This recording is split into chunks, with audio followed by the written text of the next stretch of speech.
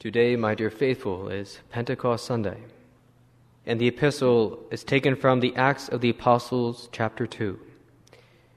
When the days of Pentecost were accomplished, they were all together in one place, and suddenly there came a sound from heaven as of a mighty wind coming, and it filled the whole house where they were sitting. And there appeared to them parted tongues, as it were of fire, and it sat upon every one of them, and they were all filled with the Holy Ghost. And they began to speak with diverse tongues, according as the Holy Ghost gave them to speak. Now there were dwelling at Jerusalem Jews, devout men of every nation under heaven. And when this was noised abroad, the multitude came together and were confounded in mind, because that every man heard them speak in his own tongue. And they were all amazed and wondered, saying, Behold, are not all these that speak Galileans? And how we heard every man our own tongue wherein we were born. Parthians and Medes and Elamites, and inhabitants of Mesopotamia, Judea and Cappadocia, Pontus and Asia, Phrygia and Pamphylia, Egypt and the parts of Libya about Cyrene, and strangers of Rome, Jews also and proselytes, Cretes and Arabians. We have heard them speak in our own tongues the wonderful works of God. And the Holy Gospel, taken from the Gospel of St. John, chapter 14.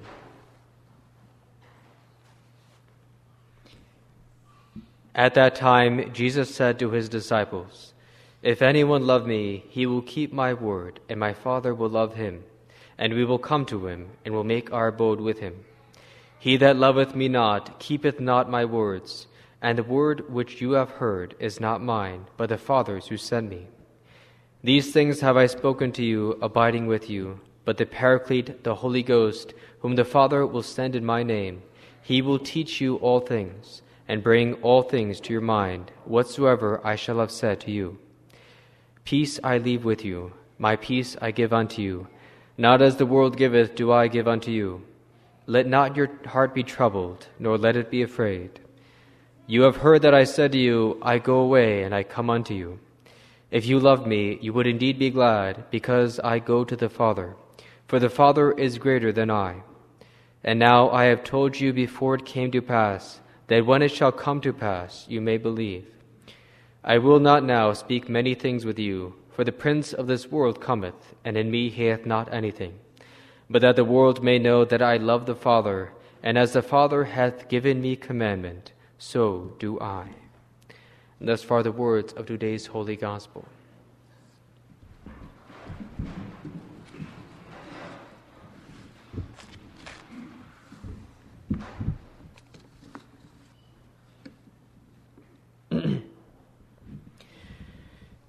There appeared to them parted tongues, as it were of fire, and it sat upon every one of them, and they were all filled with the Holy Ghost.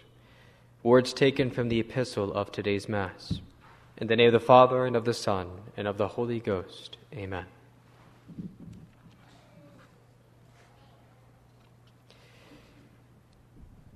In the year 1095, my dear faithful, the reigning Pope, Urban II, called a council for both the clergy and the knights of Christendom.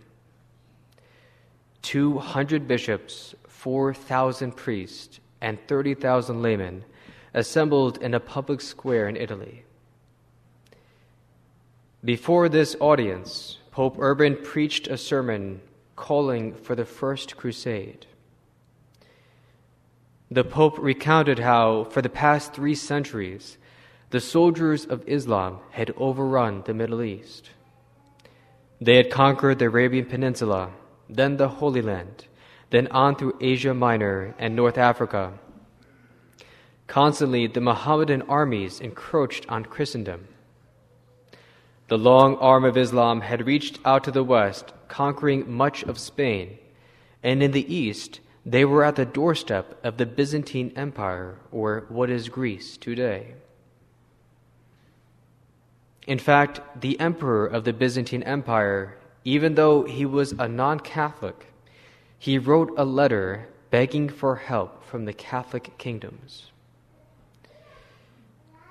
The emperor could not see how his empire could survive the Mohammedan hordes. And he knew along with the many reports from the pilgrims to the Holy Land, that the Mohammedans were not kind to the Christians in their lands. The pilgrims to the Holy Land suffered constant abuse. The Mohammedans prevented Christians from coming, charged them exorbitant prices when the pilgrims were allowed, and they did not lift a hand when the Christians were attacked by thieves. And yet, with the enemies of Christ on their doorstep and their fellow Christians suffering, the Catholic kingdoms repeatedly fought with one another. They shed Christian blood. The Pope saw the true threat, and he called for the warriors of Christ to rise up and defend Christendom. Christians, put an end to your own misdeeds, the Pope declared. Let concord reign among you. Go with confidence to attack the enemies of God.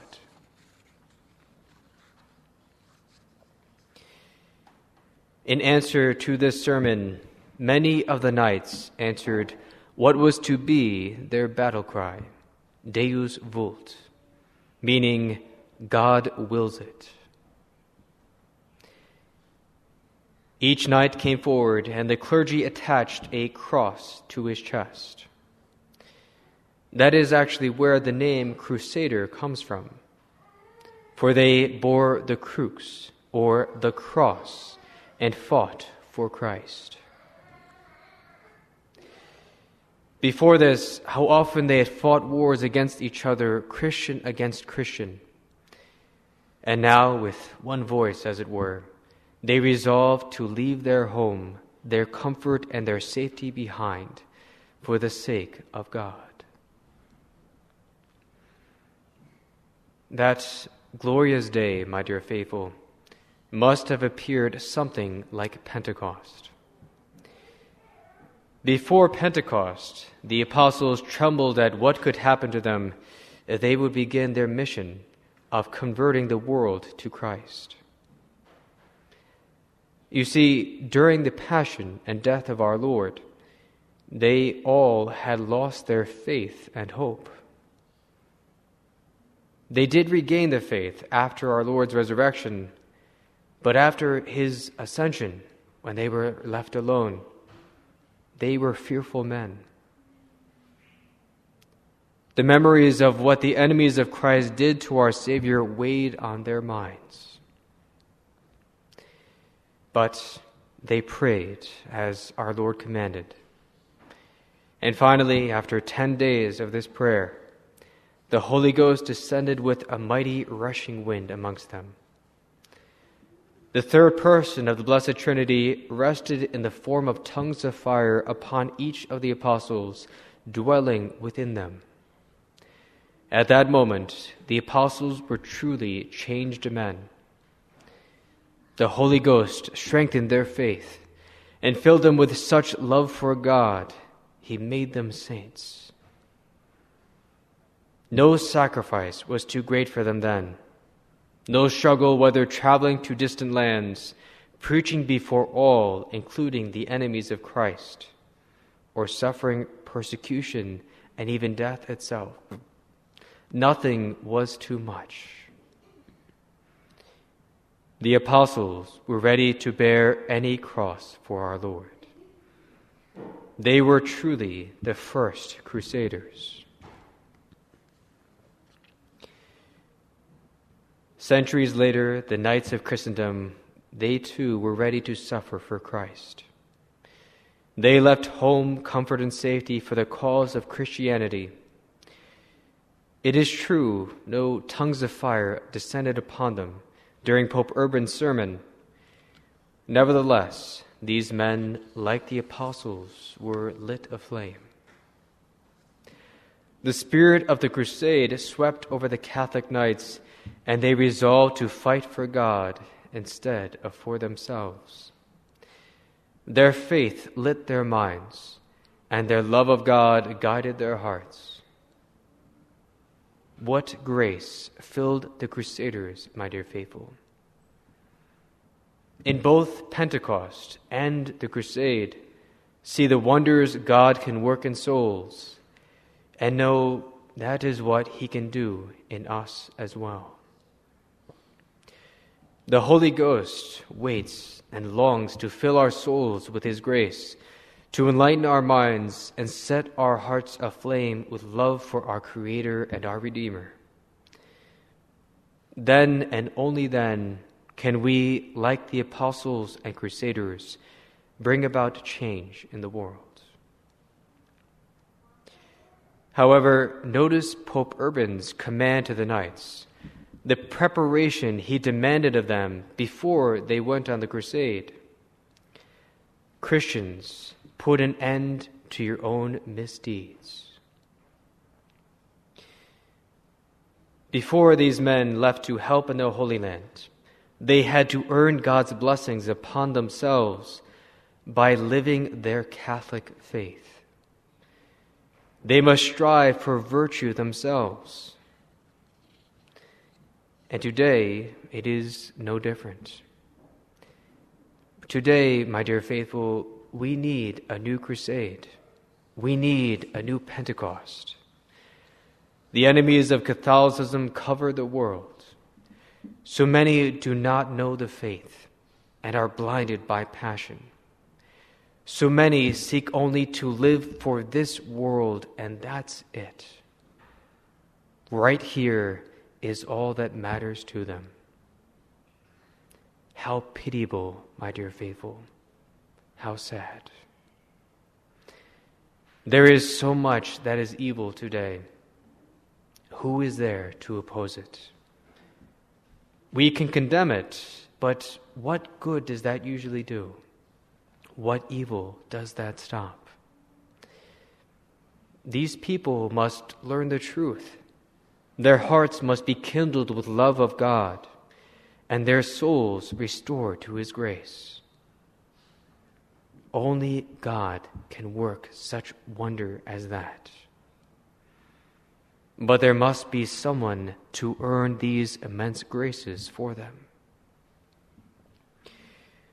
To truly bring an end to the evil, then, we must pick up our arms of prayer and sacrifice. Win God's help for these His enemies, whom the Sacred Heart loves and longs for.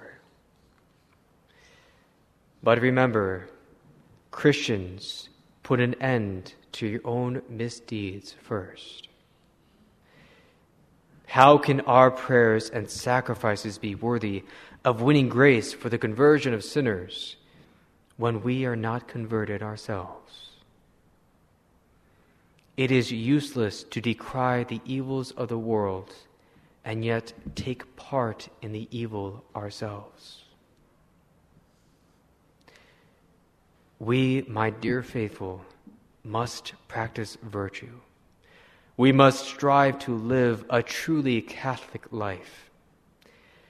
Patience and purity, modesty and charity, confidence in God and generosity in the practice of virtue, these must be a part of our life. Then, my dear faithful, only then will we truly earn grace before God for this world to be converted. If we do this, though, what triumphs the Sacred Heart will achieve in souls through us. We can be apostles, winning souls to Christ. We will be crusaders fighting for the cause of God Almighty and His kingdom on earth and in heaven. Take part in this crusade, my dear faithful, for as the crusaders said of old, God wills it. The victory is assured. God only waits for us to join in the fight. Strive for virtue, my dear faithful, and with the help of the Holy Ghost, you will be glorious here on earth, and even more so in eternity. May God bless you. In the name of the Father, and of the Son, and of the Holy Ghost. Amen.